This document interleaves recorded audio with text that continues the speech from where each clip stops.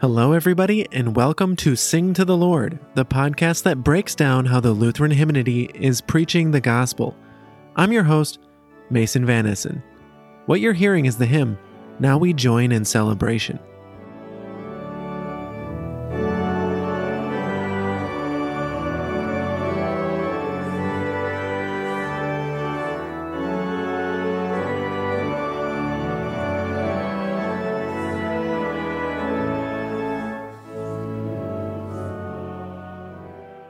Welcome back to Sing to the Lord. This Maundy Thursday, we have Lars Olson and Zachary Brockhoff with us today. Thanks for being here, guys. Yeah, love to talk about Maundy Thursday. Oh, yeah. All of Holy Week. Best time of the week. Yeah. It's a thrill. Well, this Maundy Thursday, we are talking about the hymn, Now We Join in Celebration, which is an interesting choice, considering that we're talking about Jesus' betrayal with the gospel text in Matthew chapter 26. Can you tell us about this new hymn, Zachary? Sure. First thing I should say is today we're dealing with a hymn that's specifically talking about the institution of Lord's Supper.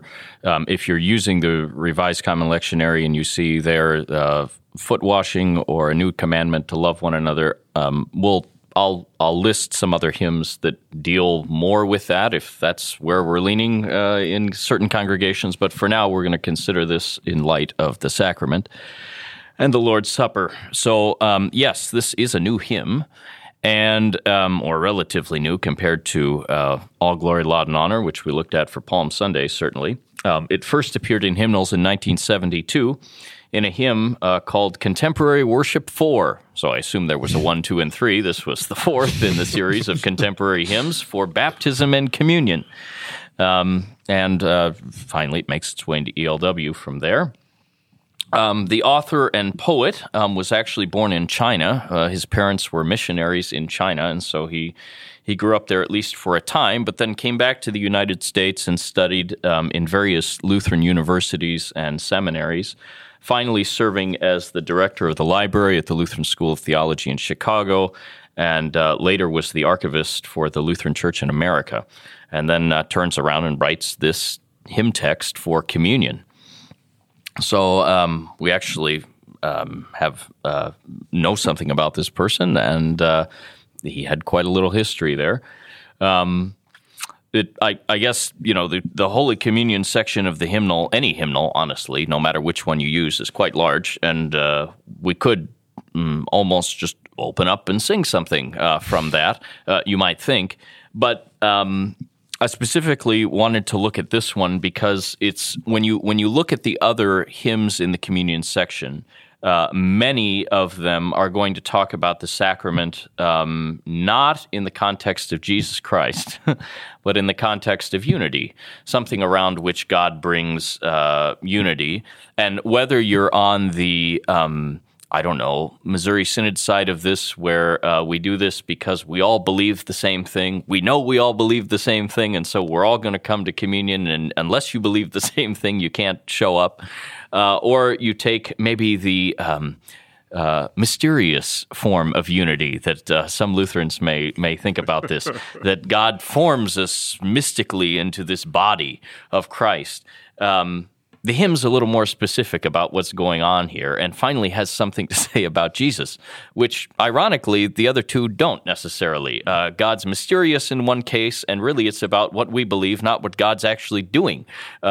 So that's why this one, out of some others, might be chosen. And so I'd say, when you make some decisions about Maundy Thursday and the sacrament, take a look. There's one hymn in the hymnal that says, literally, in this blessed sacrament of unity. That's what it says it is. So we want to avoid that if possible and actually say something about Jesus. Well, like you're getting at, there's a reason that they want that we talk about unity, and this term just even Holy Communion becomes all about this unity. But I'm fine with unity as long as it's we are unified, as Mason said at the beginning, as betrayers of Christ. Right. Especially on Maundy Thursday, let's not make the mistake of thinking that we're talking about some sort of a mystical union when he's saying, you are going to betray me, deny me, abandon me. I'm going to die for you. And they all say, no, that isn't how it's going to work. And he says, no, I'm giving you this promise ahead of time. So there is a way to talk about unity, but it's definitely not in this kind of mystical, we don't know how it's going to happen. No, it's Jesus is finding his sinners, giving them the promise, his testament that they will receive the kingdom when he dies. Yes. I think the picture, if you like pictures, some people like pictures of unity. Tell me what it looks like. Don't explain it to me, kind of people. Right. If you're Can one we of hold those, hands? right? The picture might be truly that, and we trust this, that God's word does what it says, and so if the promise is given, right, this is what we hold on to, and so. Yes, there is certainly unity in this, that throughout all of time and until the end of this world, people, there's, for me, a long line of people that have taken this sacrament and have this promise that really never ends. And God says, I give this freely to you.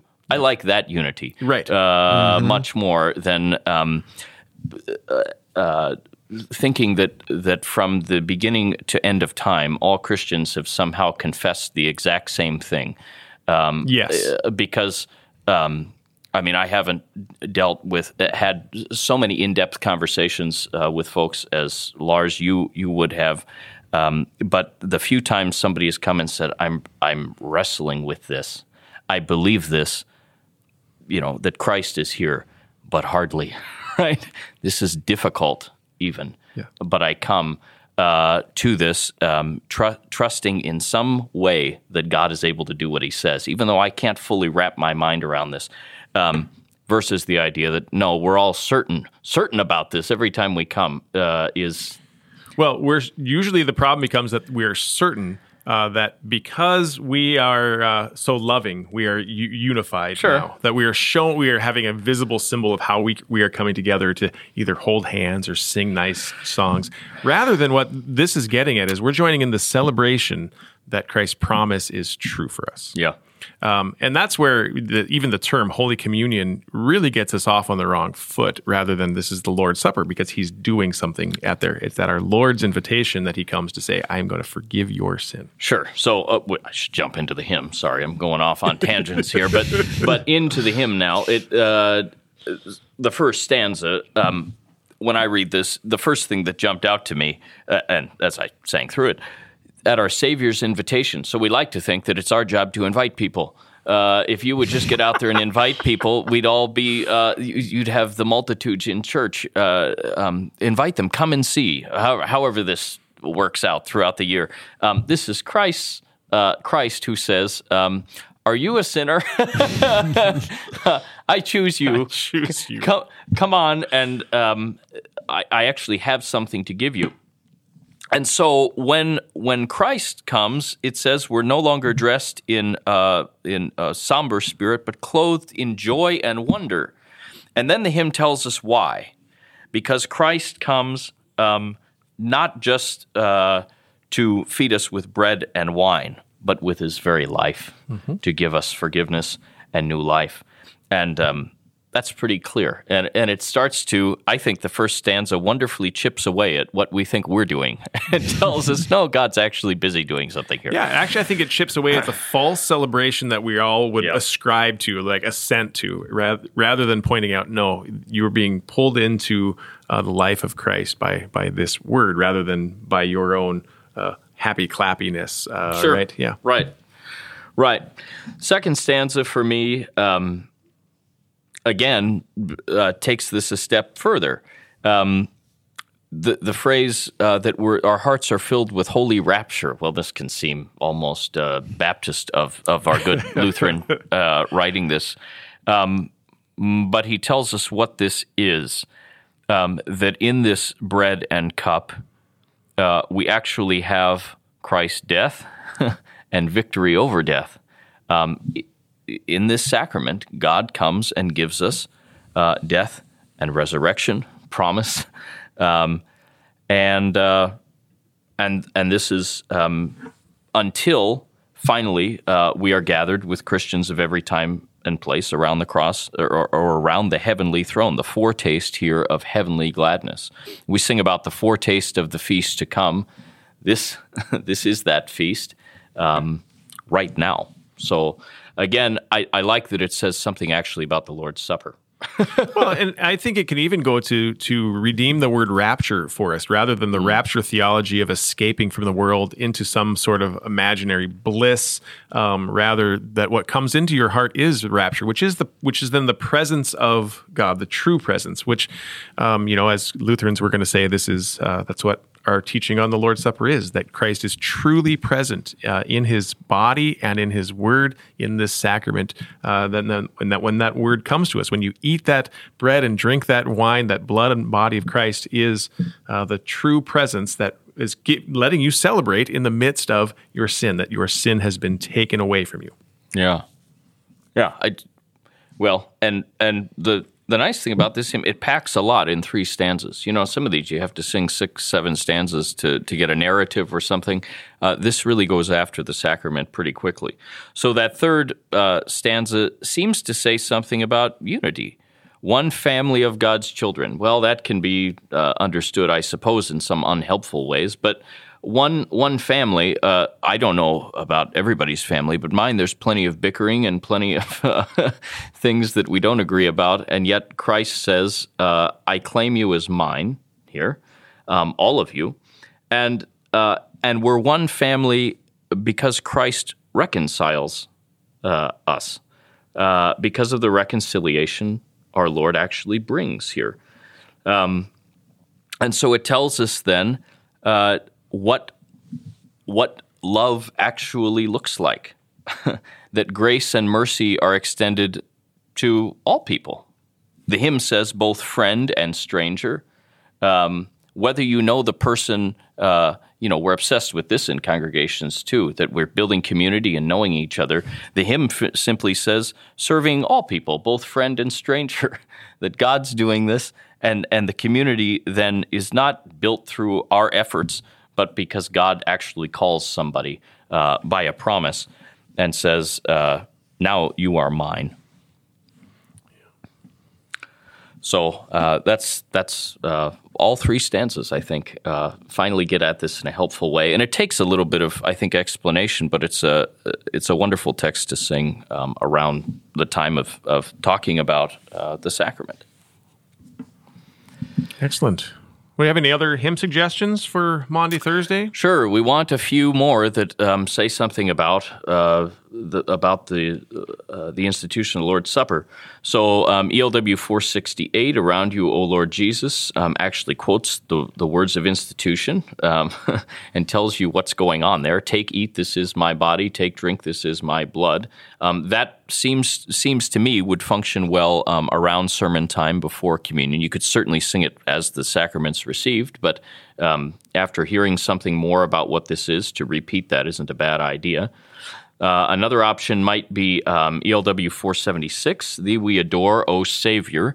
I really don't like the translation in ELW. I'd sing the translation out of LBW if I had a choice. It's an old plain song chant, so it might be a little bit unknown to Lutherans, but it's one that's been present in many, many hymnals. It's a wonderful text because it'll speak first about God hidden, a hidden God, and then says, who in thy sacrament you are pleased to be. This is where God's revealed. We're out looking for God, and we know God is, among other places, in this sacrament. It actually gives us a place. It's actually where He's promised where to be. He's promised and He's pleased to be there. Pleased to be there, yeah. Finally, and it's not that I don't have an imagination, but there happens to be a second communion hymn text to the same tune that now we join in celebration. It's ELW 488, "Soul, adorn yourself with gladness," for which this tune was originally written. And the best line in that whole hymn, I mean, you can read the whole thing for yourself, is "Christ, though heavenly high and holy, deigns to dwell with you most lowly."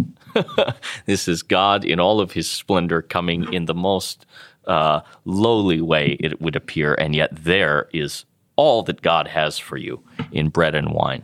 So I think all of those are excellent suggestions, and there's plenty more. So have fun.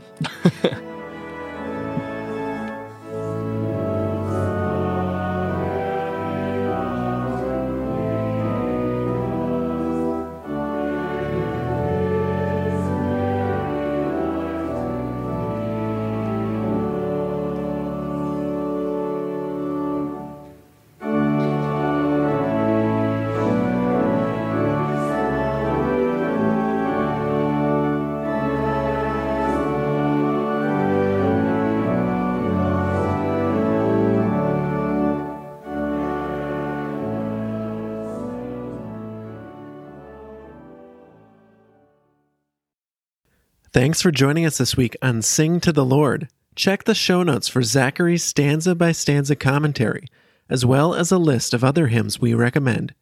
See you next week.